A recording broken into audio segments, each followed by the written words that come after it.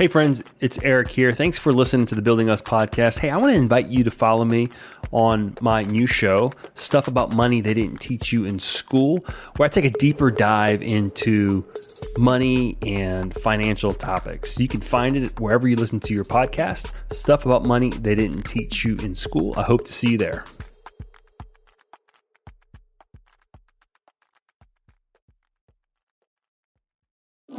It is essential that every student, faculty, and staff member in our community and their families feel that we are doing the best to help them through this time. Not perfect, absolutely not perfect. We're all human. Even with that well-intentioned approach, we are in a learning process as we go through this. With each component of information, we improve to do that and to provide for the health and safety and welfare of all. And yes, our population reflects our mission in action. That means that we're diverse.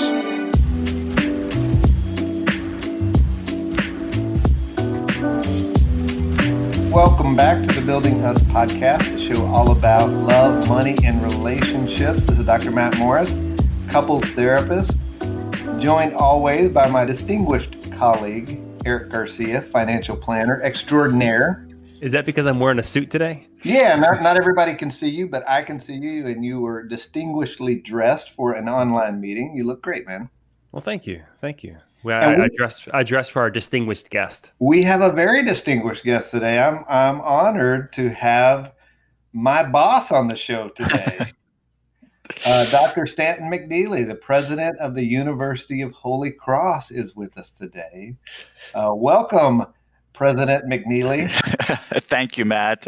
I should say thank you, Dr. Morris, but also thank you, Matt and Eric, for having me today. It's a pleasure to be with you. And formal titles aside, we can drop that for this conversation. Let's just call ourselves by our first names. But it's who we are, and I'm glad to be here and very privileged to be with each of you and all your listeners today. I do appreciate you saying that we can use first names, because I'm starting to feel a little bit inferior. The majority of our guests are doctors, and here I am, like my letters come after my name. Y'all's comes before. And so thank you for being so gracious, Stanton. You got it, Eric. Man, you're like a doctor of money wizardry. That's your expertise is very valuable to so many of us. You call me doctor. Doctor. Yeah. Don't undersell. So, yeah, Stan, I miss you. I guess we don't see each other that much anymore these days. I'm personally not on campus very often. It sounds like you're on campus very regularly, but it's quieter around UHC these days. Yes, as it is for many places, colleges, universities, businesses, other organizations, K-12 schools. We are working through the dynamics of the pandemic, and so that means a reduced occupancy on campus, and so that means we're continuing some things from a distance modality online, but also have some focused instruction on site as well.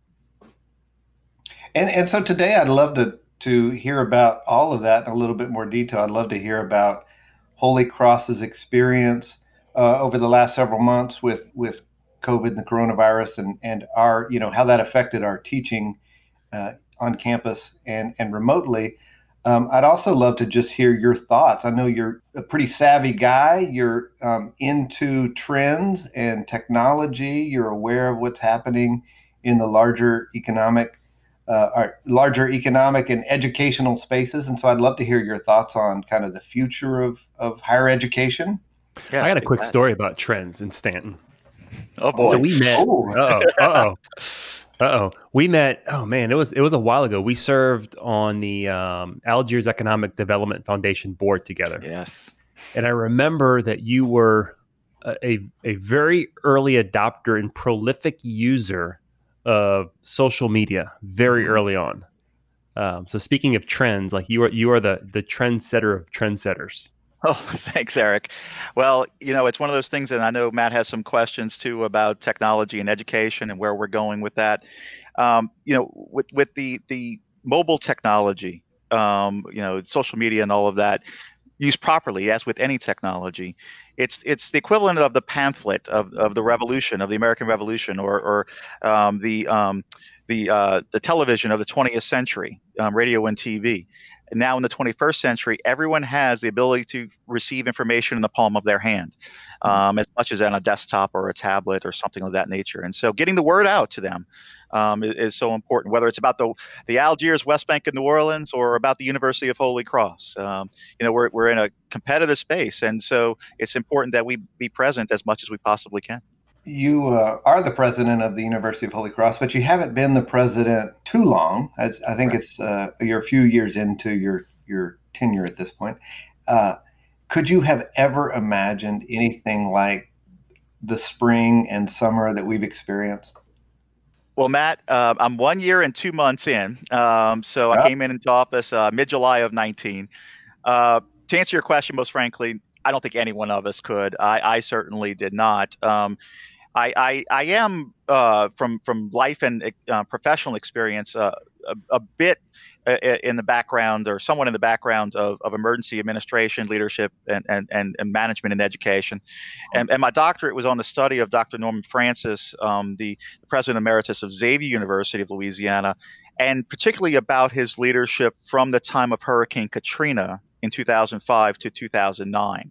And so I experienced Hurricane Katrina, was a vice president here when it was Our Lady of Holy Cross College. But obviously I could not plan for a pandemic in this way. But that's where I'm grateful to folks like you, the faculty and staff, and really making us use that expertise that we have in our community to do the Katrina pivot.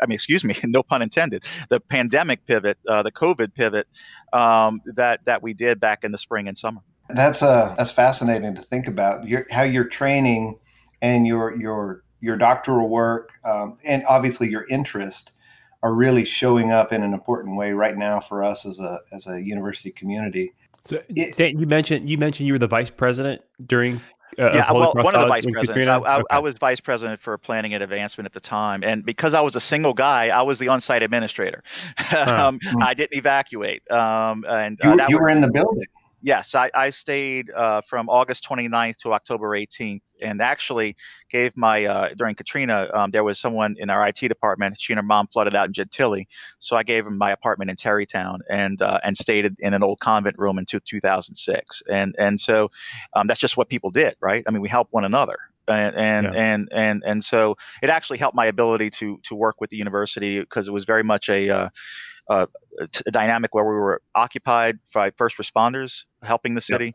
But then also, too, it taught us the ability to work in cooperation with the civil officials to bring not only the city back, but also the school back. I mean, in a responsible way. Yeah, I do remember the National Guard driving by and just having all the Humvees parked outside, and the National Guard, that's kind of their headquarters. Yeah, we had 3,500 personnel at the peak of it. And when I say October 16th, that was the first day I left campus, because every day was 24/7. The storm itself was the storm. And although we didn't experience the flooding like on the East Bank, we had multiple water events, fire alarms throughout the storm because we had tornadic activity. And then when the storm eased up, there was some lawlessness around us too. And that actually led to working with the fire department in New Orleans, and then the other military and civilian units from across the country, because that provided security for the campus as well as the ability to help. And President Bush visited us on September 11th, 2005.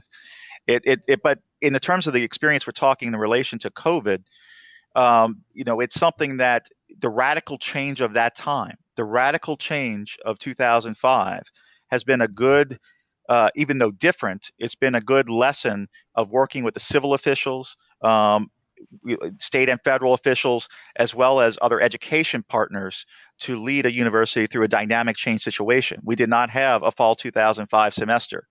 We had to do financial management much differently than before Katrina. Same thing here. The ability to pay our faculty and staff, the ability to provide economic support for our students and fundraising and private support, because most of our students are first generation. Most of our students are on financial aid, overwhelmingly 87%. So their ability to continue their education with us is so important, as they've lost jobs, which is what occurred in 2005 as well. They lost jobs and homes during that time. Just thinking about the university's ability to respond to the COVID situation reminds me of a committee I've been on, or I'm not currently on, but I've been on in the past, about distance education. It was really led by visionaries at the school, including Dr. Tess O'Neill, who had been talking to us more than 5 years ago as a faculty about being able to provide online education in the event that we needed to respond to a crisis. And in those meetings, the crisis that we were always picturing was a Katrina kind of event, evacuation for a period of time where we're away from the building, probably away from the city, and still being able to teach classes. Never in those meetings were we talking about a global pandemic, and so we were prepared in a lot of ways, at least as I think some of us were more accustomed to using technology to teach than others. But in general, we had been talking about this for a number of years. The circumstances were just different. So I'd like to turn our attention back to just a few months ago, the spring, March 2020. And just thinking back to that spring semester, I was on campus one day. I was giving a workshop to many of our students. And within a few hours, we were getting there was rumblings, or we were getting messages that we probably wouldn't be returning to campus the following week. Yes. And so, you as our leaders, our top administrator, take us back to that time. How are you making decisions about suspending in-person learning and moving to remote learning? And what was all of that like at that point? Well, and there's a New Orleans component to this. So during Carnival season, I've been following, of course, the national and international media, also the CDC guidance for higher education, just on my own. Which was, and Carnival season was about a month before mid-March, right? Mid-February. That's correct. Yeah. Yes.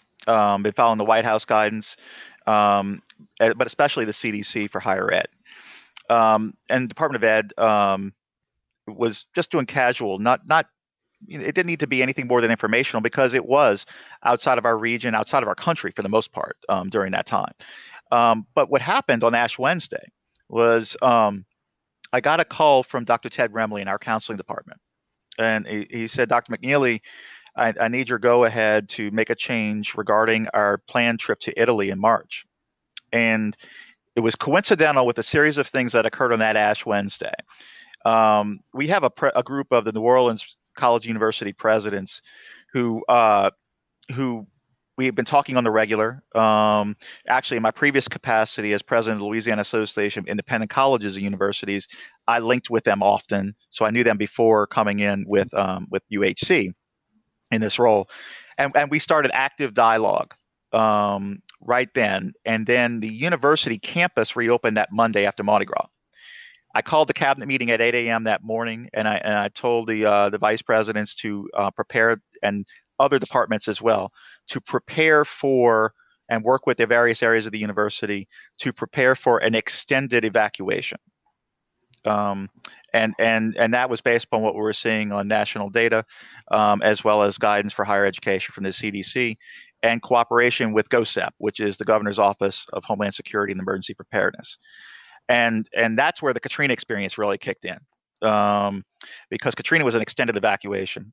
Moving back and accelerating it forward to COVID and the COVID pivot, Matt, the thing was that we were receiving rapid updates, just as eventually everyone did, from the Mayor's Office of Homeland Security, and their desire to reduce the concentration of people in certain areas. And that was particularly focused on schools, K-12, as well as higher education. They wanted these campuses not to be super spreader locations. And so we, of course, respected that, wanted to be good community citizens, and yet at the same time positioned, like you said about Dr. O'Neill and what she did with the online R and the BSN, see what we could do differently. And that's where your experience and other faculty and staff with distance education allowed us to pivot as best as we could. Yeah, it appears that lots of schools were having to make this decision pretty quickly and pretty abruptly. How do you imagine the decision was for you as a president of a leader of a higher education, a post-secondary education institution, than it would have been for if you were a superintendent of New Orleans public schools or secondary schools or primary schools? I think the key is what you mentioned earlier, Matt, and this is what we've seen across at least American higher education, is the ability to, as abrupt as it was, to pivot and continue teaching and learning online. That process is a lot different with younger children. Especially in the elementary level, but also in the secondary level, where technology is more of a supplement to really what's important for a developing mind in terms of in-person learning. Now, not to say that college students aren't developing in various ways, including for our younger students, similar to a high school student. But in terms of the ability to dilute the in-person instruction and yet keep it going, higher education had more flexibility in that regard than perhaps K-12 did right at that moment in March and April. I've heard from my colleagues in K-12 education that in some cases they really, where families didn't have the supports, the cultural capital, the ability, time and financially to support working with their children, that student was lost. That child was lost in K-12 once the in-person ended. For higher education, especially with the personal relationships we have between faculty and students at the University of Holy Cross, like you said, combined with a good and excellent preparation beforehand for distance ed, I think that resulted in us. We only lost one student after March 18th. We lost a student on March 23rd. But that was quite remarkable. Now, it was also timing. We were at the midpoint of the semester. If it had been January, I think the situation may have been different. But I think the individualized intention, close relationship between faculty and staff, and the ability of college students to flip to distance helped. Can you give us just a quick perspective on UHC size, student number, faculty count? Just kind of curious. Certainly. We have 1,136 students this fall. So 1,150. So we're a small university. And our faculty to student ratio is 1 to 10. I mean, and so Matt knows the names of his students, right, Matt? I mean, you know probably a lot about your students, and that's a value add. That's a UHC difference. It is something that to answer your other question, Eric, we probably off the top, I think we have about 200 faculty and staff total. That's inclusive of part-time folks. So that's another aspect of it. But when I talk with my fellow presidents, especially during that March and April timeframe, another difference of the COVID pivot among institutions of higher education was that the larger universities that had more auditorium-sized classes and so forth, the switch to distance and remote was much tougher for a class of 150 as opposed to a class of 10. Right. And so that impacted the effectiveness of the remote education too. Yeah, all spring and even over the summer, I've been teaching my classes, and my classes are typically smaller, 10 or 12 students in there. So I can see all of their faces on my screen, and we can still interact, and we can email and text between classes and have office hours and that kind of thing. I've also taught a number of workshops over the last several months that have had hundreds of people in there, and that's a totally different teaching experience. It just feels like you're just talking to your computer, talking to your room. It doesn't feel like you're really talking to anybody in particular. And so, I can imagine that our experience of Holy Cross is representative of our experience, but not representative of some of the larger universities in the region. Yes. And now, as time has gone on from that radical adjustment in March and April, and in preparations for summer and fall, I've learned, of course, that, and you may have learned this from colleagues as well, Matt, that other adjustments are being made as best as possible given the nature of each university, for better learning circumstances for students, learning outcomes, given the challenges of COVID. But of course, each university is different. And I know that some universities have more in-person instruction right now than others, but it's well intentioned to optimize the balance of health and safety responsibility with educational responsibility too. A third part to that equation, and feel free to talk about this as much as you'd like, but what's the financial piece? I mean, how do you balance the financial needs of the university, the financial needs of your employees, your faculty and staff, with in-person or online learning? How did finances factor into the decision? Significantly. So before COVID, one of the dynamics, one of the trends in higher education that I was very mindful of coming into this role is what is the 21st century difference of a religiously affiliated small institution of higher education in the United States? How do we show that and make that relevant in our distinct way, given our mission, our purpose, our calling in this day and time? And one of the things that on the Council of Independent Colleges listserv that I saw at that time in March and April is how many are going to close? How many are going to close? It has been occurring in other parts of the country. Meaning pre-pandemic, some schools were already struggling. That's correct. Yeah. And so to your question about finances, is we are, as many of our students are, we are hand to mouth in the sense that we're dependent upon enrollment to continue our operations, pay our folks, all of those sorts of things. Well, when the pandemic hit, no one knew how their summer enrollment was going to be. No one knew how their fall enrollment was going to be. You can't take any trends for granted in that situation. Nothing from prior. I mean, it's such a radical disruption of our lives, of our world, of our finances, knowing the vast majority of our students work, whether they're 18 or 58, and that provides their means to go to school at UHC. Nothing is a constant. So you have to plan for a totally different set of circumstances, and that means conservative financial planning.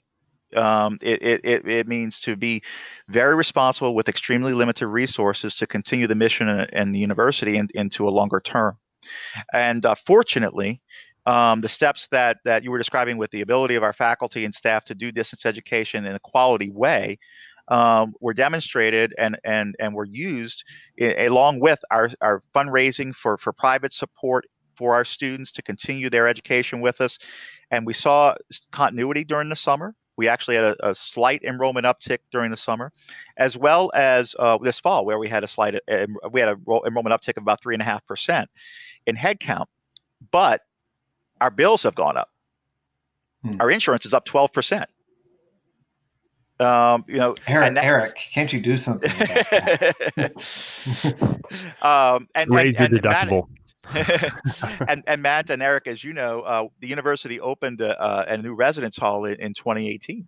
Well, now the COVID circumstance, like you said, Matt, you're not on campus, right? Right. Well, the campus is pretty quiet, even though we have some classes. The COVID circumstance means that building is barely occupied, yet the bills are still due on it. You know, the dorm, the beautiful dorm, is barely occupied now. That's right, and yet the mortgage is still due. Right. You know, just like for a person, you know, we have to do that financial planning. The bank still needs their mortgage payment, wants their mortgage payment, you know, and of course all the other costs as well. So in terms of financial planning for the university, it's to be realistic, but also to leverage our strengths. One of the transformations that occurred during the disruption in March and April, as you know more than anyone, Matt, in this conversation, is the opportunity that came with our counseling and training center. Our counseling and training center on campus has been serving mostly the Algiers community, but a lot of folks across New Orleans in person for decades. Quality professional education for our graduate students in counseling, and at the same time providing a valued community service that's consistent with our mission, our religiously founded mission. Well, in the normal series of events, that would be, okay, we're closing the campus, let's shut down that. But that's not good for the students, and that's not good for the community. And because of the work of our counseling faculty and leadership, we've actually increased the difference that makes. And that has broadened our reach through mental health counseling to the entire state of Louisiana, to different markets, programming, as well as providing more education for more graduate students than would otherwise just be served by a physical location. And I view that as an opportunity for continued growth of the counseling programs. And that's going to help us financially too. Doing the right thing leads to good outcomes. That's good. We just did a show on that, an episode on telemental health. And we spoke with one therapist and her experience and how she's thrived through it. So it's good to hear you talk about how not only does that help individuals, but how it plays into the university and its mission and its finances. Yeah. I mean, because really, as much as we talk about finances and enrollment, we're not for profit. We're a 501c3. So I'm not looking at the bottom line. What I'm looking at is these outcomes in terms of revenue and in terms of enrollment as indicators of doing the right thing as our mission calls us to do, which then gives us the capacity and resources to continuously improve in the way we do it. In thinking that you mentioned the counseling center, so I just have to mention that I'm very proud of what they've been doing over there. The counseling center has been an outpatient counseling resource to the community for decades, and is one of the best deals on the West Bank. If you need good counseling, you can go there. It was for years. It was $15 a session. Now it's $20 a session, which is very affordable for meeting those mental health needs in that area. And since COVID, that reach has even expanded through telemental health. We have clients now from all over South Louisiana. And so it's been really interesting as a faculty member to watch my graduate students go through the learning process of learning to do counseling online.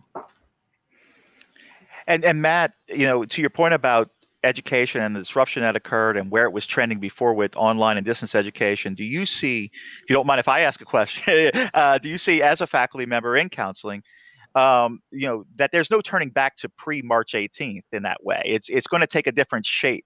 Do you see a trend developing both on the counselor education side and on the counseling service side that we may see some sort of, to borrow the word, hybrid, even when there's a vaccine, even when the physical counseling center is back on campus and open, that we may see a dynamic that's different, but also provides more access to both education and counseling with UHC and a broader reach of the counseling center?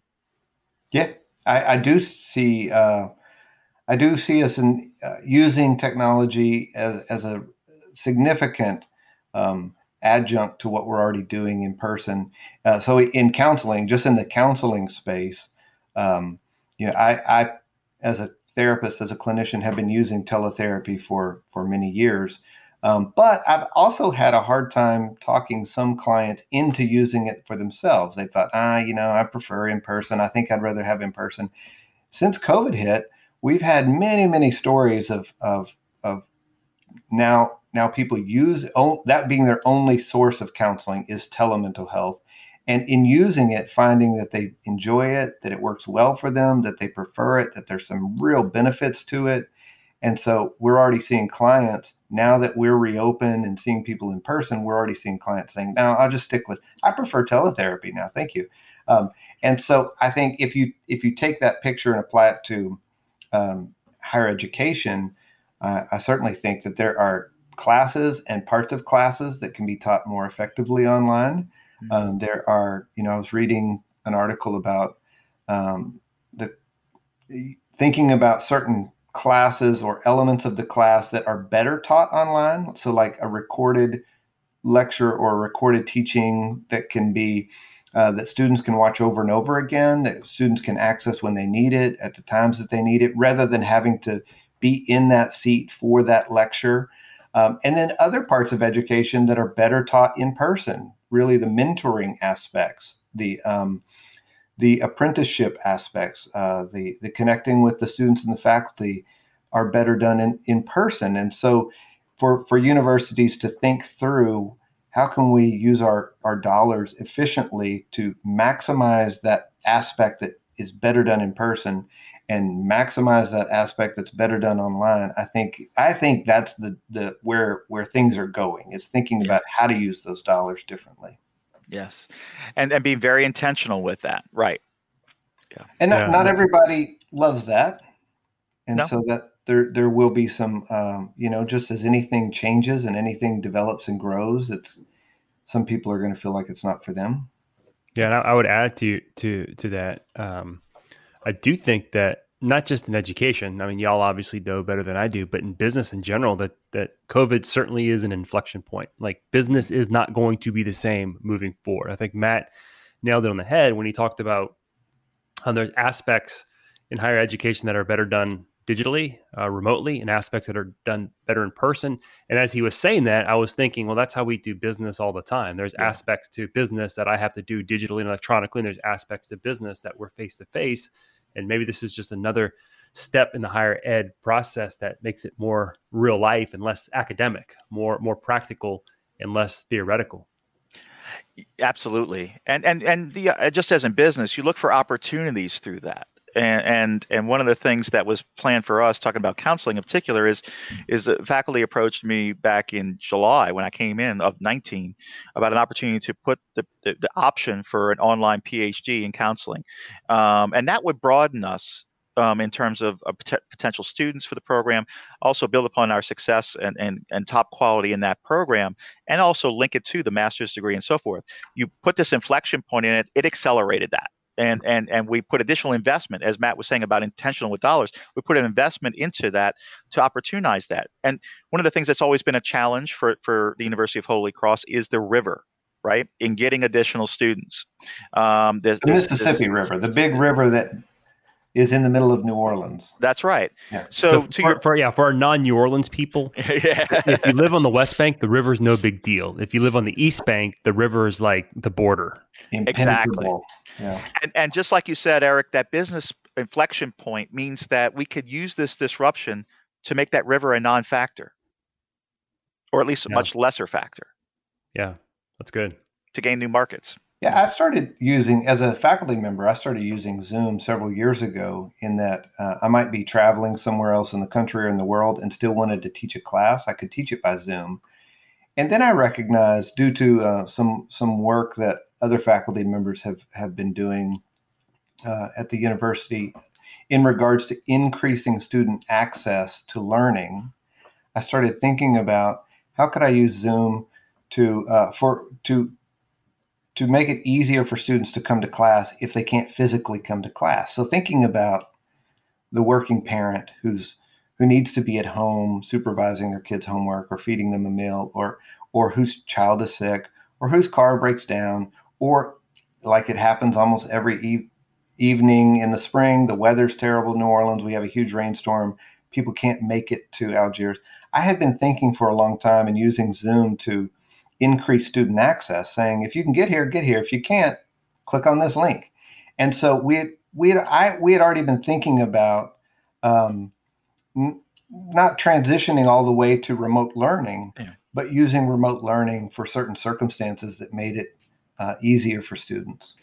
And that's only going to accelerate exponentially now. And it's good, though, that in what you're saying, Matt, that you and faculty at the university have been doing that. And because of those factors that just on a normal day-to-day basis pre-COVID you were experiencing and the students were experiencing, now it provides additional opportunities for not only adjusting those circumstances, but also for other potential populations of students too. As I'm sitting here listening to y'all go back and forth, and I never really put two and two together and thought Stanton is Matt's boss. I never really thought of it from that perspective. Signs my contract. He does. He pays your bills. That's right. But as I'm sitting here listening to you two speak, and what strikes me is how important it is to have leadership that is forward thinking, that is open, that is willing to go outside of the box. And that could be the difference between success and failure. And I'm as we talked about some of those other colleges and universities that couldn't make it, I wonder what impact different leadership would have had. And this is not, I don't know any of those colleges or universities, and this is not an indictment per se, but I wonder how impactful different leadership would have been that is quicker, that is more, that has its pulse. I mean, you're talking about really, really early in the process. You're already following CDC guidelines. You're already, you got your finger on the pulse. So that's this to me, watching this is a story of leadership. Well, I appreciate that, Eric. One thing in terms of an observation, as I'm listening to your comment there, is it's twofold observations actually. One is that in terms of not only the top-down guidance from government officials like the CDC guidance, that provides the framework, right? The health and safety and civil requirements.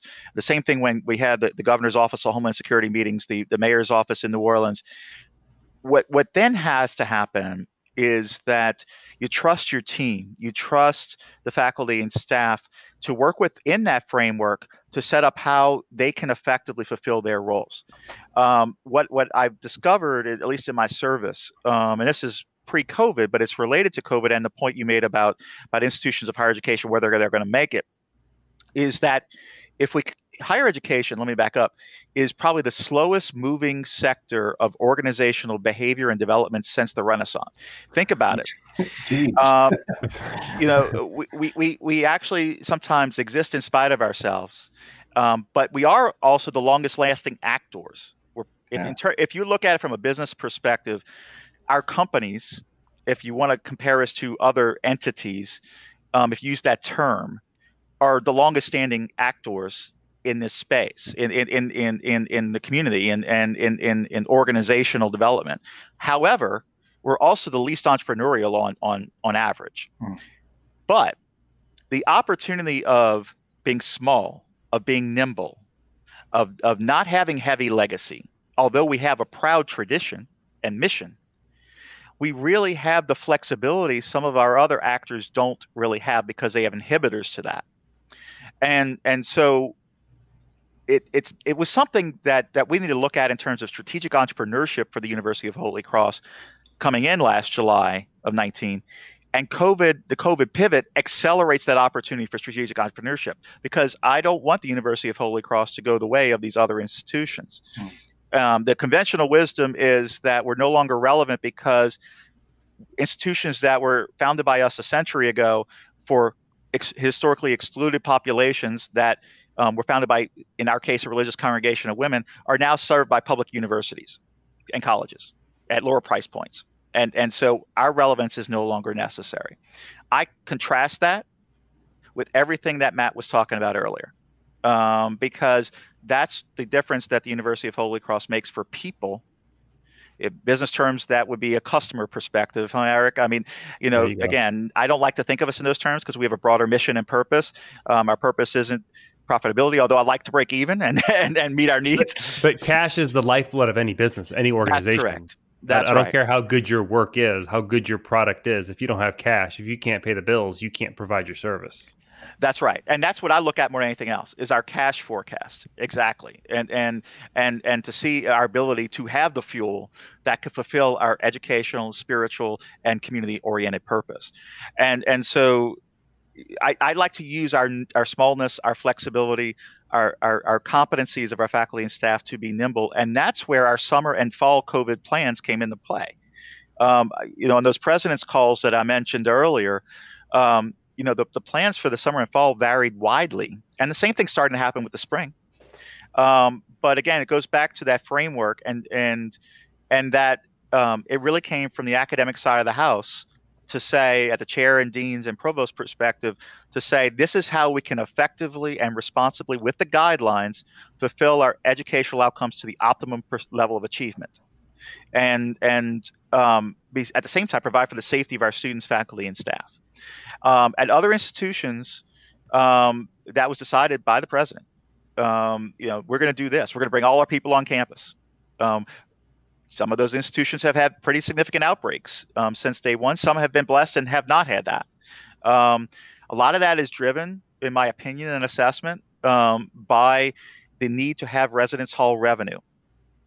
If you don't have them on campus and you've got 10 residence halls, then guess what? I mean, you really diminish what is viewed in that way as a financial model.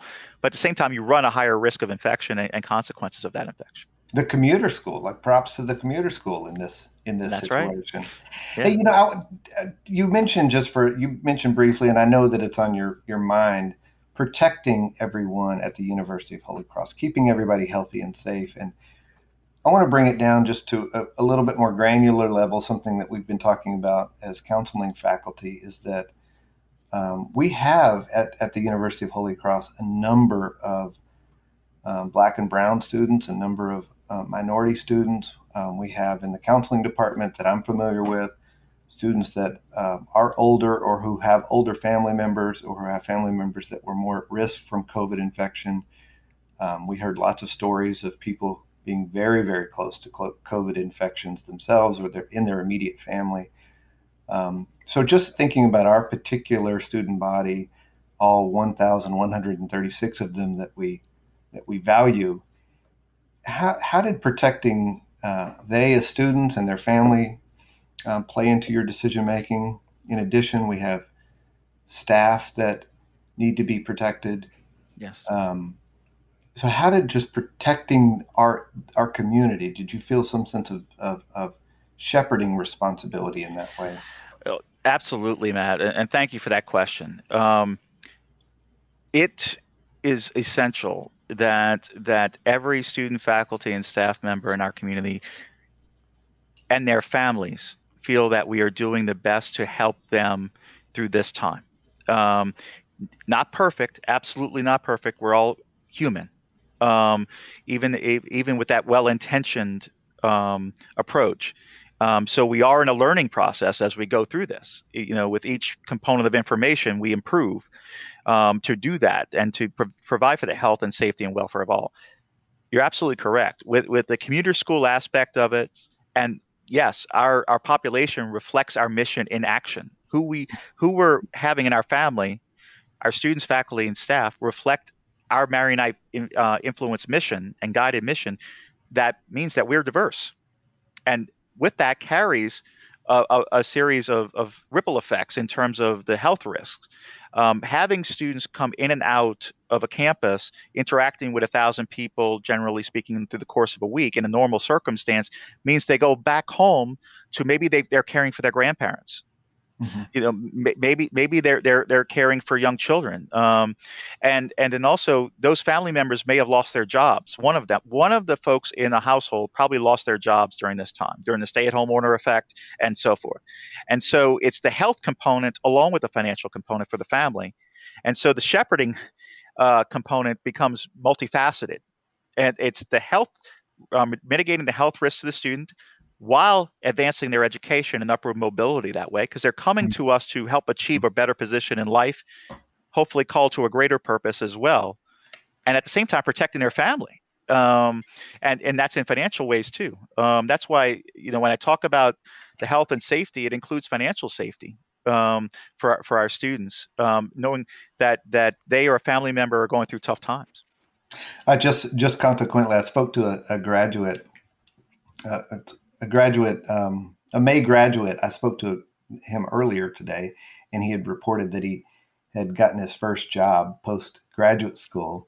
Fantastic. And was doing great and was healthy and happy. And so he was very, very excited. And that is a lot to balance. That's a lot on your plate, a lot on your mind. They're not only their immediate health and safety, the immediate health and safety of so many people, but also the opportunity cost of not being at school for people who a degree will mean so much for. I mean, that's a lot. Well, and all the while, as a faculty member at the university, I want to share that part of that shepherding requires making sure that the shepherding is there for the faculty and staff. Mm-hmm. One of the keys during the Katrina experience is that we, and to Eric's point about cash, right? As a not-for-profit, we needed to look ahead and make sure we've got enough cash. We had enough cash in 2005 to pay our faculty and staff for 2 weeks before the financial aid drawdown from enrollment and emergency provisions. And we can't guarantee that that's going to happen. So I look now optimally 12 months ahead in case we have a disruptive event. And you're going to hear as we enter October, not from the University of Holy Cross, thank God, but from other institutions of higher education about reductions in personnel because they didn't reach their enrollment goals. They don't have enough cash on hand. Not to say we're out of the woods. By far, we're not. But part of that shepherding responsibility, I feel, is to do the best to make the most with the resources we have while working to get additional resources and to grow enrollment that provides more resources to help make sure that we have the support for our students and also our faculty and staff to continue with us, because the long-term viability of the university requires that we retain our faculty and staff. But just hearing you say that, like that. Amen, by the way. Amen. Yeah. Thanks, Matt. So Matt's amening it. So you're making my point. And the point that I'm about to make is, man, what confidence that communicates to your staff that says, you know what? We have a leader who's making good decisions financially so that we can continue to get paid. I don't have to worry about tomorrow, so I can focus on educating our students. And all around, you get a happier employee, you get a better product, you get better students, you get better results, I would imagine. Yes, and it does mean some other tough choices. It means that in order to retain people, that means that we have to cut some other things. We have to reduce the non-personnel components of things, so that we can have the opportunity to be stable and grow in the months and year ahead. But that's part of that financial responsibility aspect. It's for the good of the whole, because we still don't know, as I mentioned about summer and fall, we still don't know what the winter will bring, what the spring will bring in terms of the virus, and so or anything else in other inflection points. Like I said, I still have a nearly empty residence hall that I still have to pay bills on. I don't know if insurance is going to go up again, so my cash forecast may change a lot, for other things outside of my control. The world is on fire, and we've had more hurricanes hit the U.S. in a very long time, so your insurance rates will go up again. There we go. There's a journal that is popular in our field, the Chronicle of Higher Education. It's a publication about trends and things that are happening in higher ed. And there was an article this summer entitled "Plexiglass Won't Save Us," and they were sort of contrasting schools and universities that are spending a lot of time and energy trying to figure out how do we do in-person education safely, plexiglass shields and masks and all of that stuff that's important, versus putting more money and development into remote education and figuring out the balance between the remote and in person. And the article really, I think, does a good job of elucidating that COVID has shown us, and Katrina also showed us, and other hurricanes show us, that remote education is going to be part of the future of higher education forever. It's a game changer. Absolutely, Matt. One of the things that one of my mentors, Father Tom Chambers, when he was president, when I was a young director, when I had hair, y'all, now being a bald guy, this was in the late 90s when I was director of admissions here. He encouraged me to learn about a Catholic university in Florida you may have heard of it, called St. Leo University. It's in Lakeland, Florida, between Tampa and Orlando. And what it was doing was supporting growth on its main campus at the time, including the addition of residentiality, student life, all those sorts of things, through a financial plan that broadened partnerships with the military. It was the beginning of the foray into distance education, and they went into partnership with the U.S. Army for education in 3 forts, one in Virginia, one in Kentucky, and one in Wyoming. And what it provided was a guaranteed revenue model to support and diversify what they were offering on site. And by the time Father retired in 2003, I was continuing to study that university, because by that point they were going into online. Mm-hmm. They were following a model that at the time the only example really in the state of Louisiana was from Northwestern State University in Natchitoches, with online education. But it's something that was, here we are 20 years later. It's insightful that if you can take the approach you're mentioning, Matt, that it's not going back. It's taking a new normal, a next normal, if you will. I'll prefer the term next normal, and in terms of opportunities from the inflection point Eric mentioned, and how as an organization we live our mission. We are better and more strategic in terms of stewardship of our financial resources to maybe broaden our reach, not just for a moment, but for a very long time. And doing that well. I was recently reading articles about trends in higher education, that the articles were written 10 years ago or 12 years ago, and they were talking about remote education or online education, it was frequently called then, and profiling certain institutions or schools that aren't around anymore. And That's so right. Figuring out, how do we do this next normal, this next iteration of online education in a sustainable way? Well, and to your point, some of the decisions that I made with respect to the CARES Act funds. You may be familiar with. The CARES Act is in multiple iterations since the outbreak in March. There are provisions such as for the business community and including for us, the Paycheck Protection Program. You may have heard of the PPP during the spring, and that helped the University of Holy Cross to help pay our faculty and staff. We're a private entity, so we were eligible for that. Another aspect of that were funds that I'm grateful to our faculty and to our IT team along the lines that you mentioned. There were funds that were more discretionary that, of course, had to go into the organizational purpose for higher education.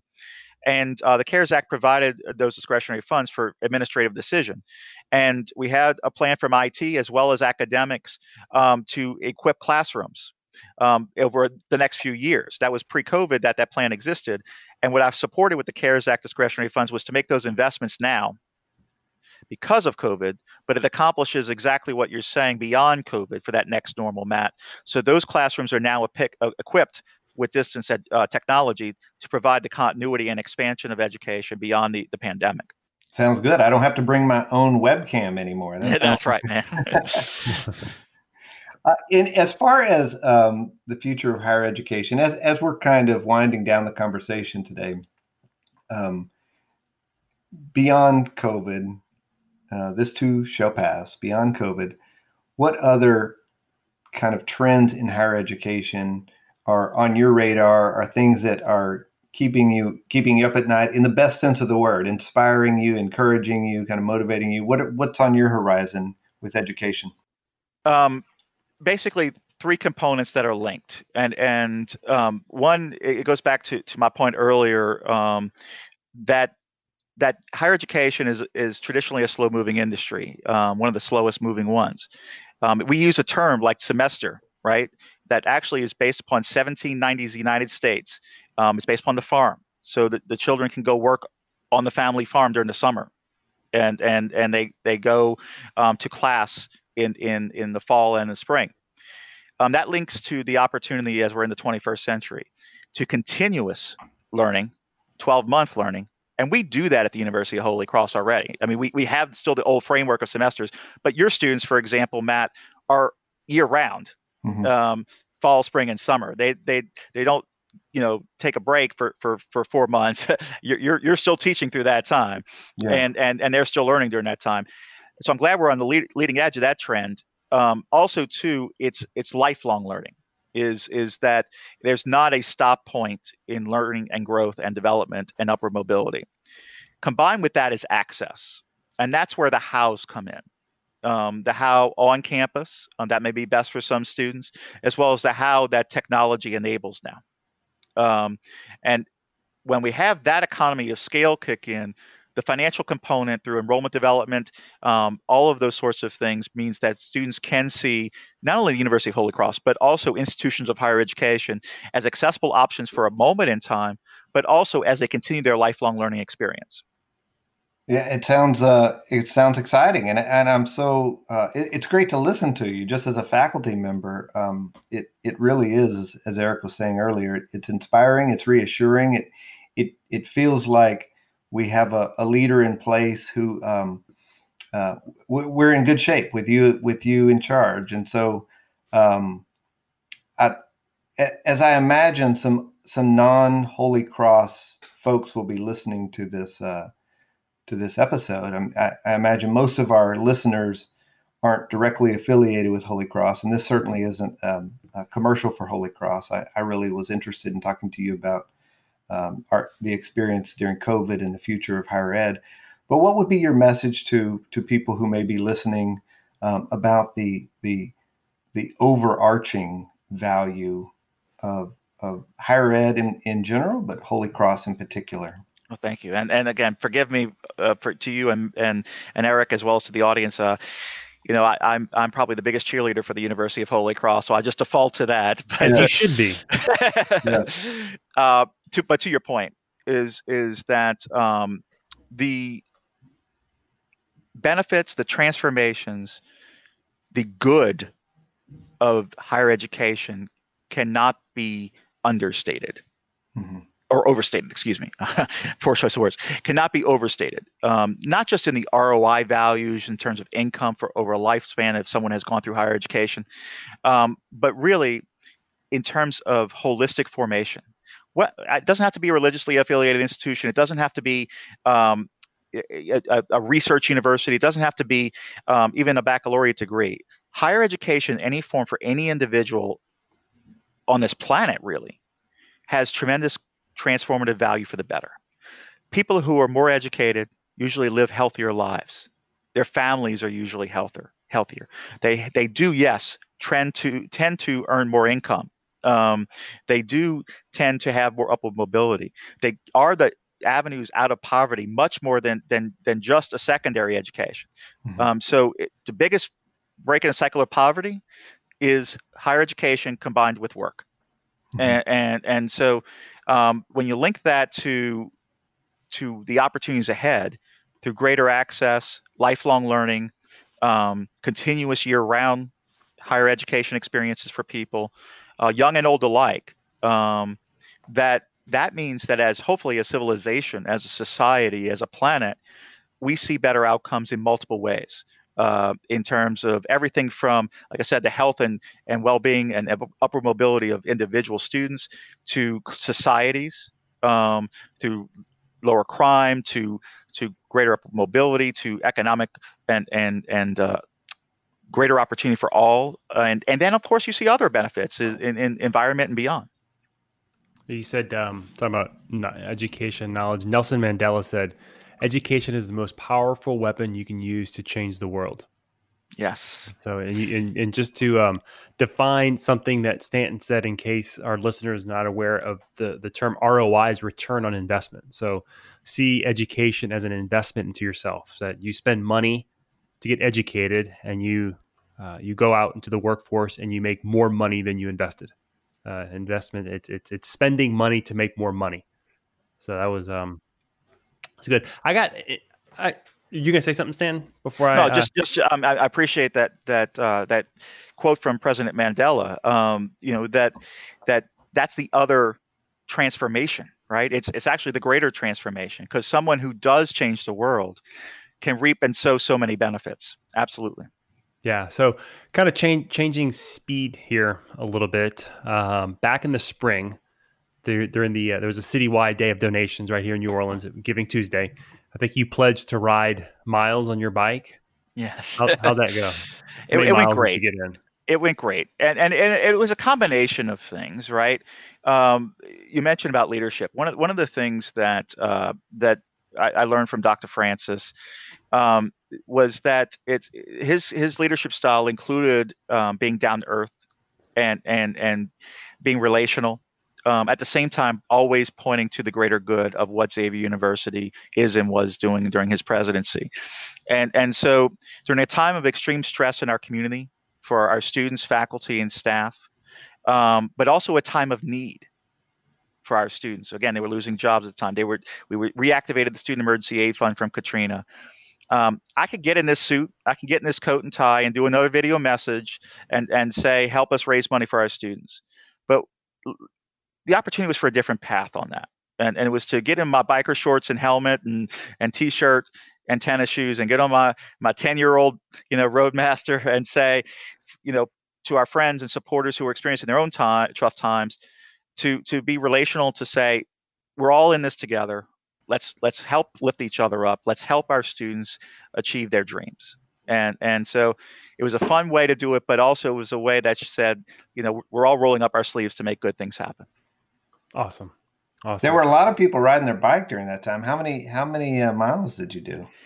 Well, officially I did 80, and it was for over a donation of $50. Ooh. But if I did it for every dollar, Matt, I'd still be biking right now. Yeah, 80 miles. I did that. That's a lot. Once. I did it once. And that is a sacrifice. Stan, it's always great to talk. We were talking before we started hitting record how unfortunately we just don't have these conversations frequent enough. But when we do see each other, it's as if we had just had a conversation, and it's always a pleasure, man, to have a conversation with you. You're always, you're just a consummate professional. You're always edifying. And thanks for making time to be with us today. Matt, any closing thoughts or closing questions before we let Stanton maybe? This is just an inspiring conversation. Dr. McNeely, I really appreciate you being here, and I look forward to seeing you in person again one day. Same here, Matt. Dr. Morris, and much respect and thanks to you and all the faculty and staff and the transformations you're doing through this COVID pivot. But I do sincerely believe, not only for the University of Holy Cross, but for higher education in our world, we're going to come out of this much stronger. Thank you all. Thank you, Eric. Yeah, I think we all will come out of this much stronger. Get educated, invest in yourself, and in the meantime, you'll be investing in your relationships.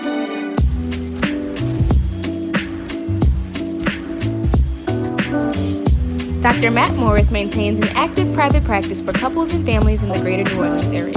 To learn more about his work, visit drmattmorris.com. Eric Garcia can be found online at plan-wisely.com. His branch office is located in New Orleans, Louisiana. The branch phone number is 504-218-5479. Securities offered through Royal Alliance Associates Incorporated, member FINRA, SIPC. Investment advisory services offered through New Century Financial Group, LLC, a registered investment advisor.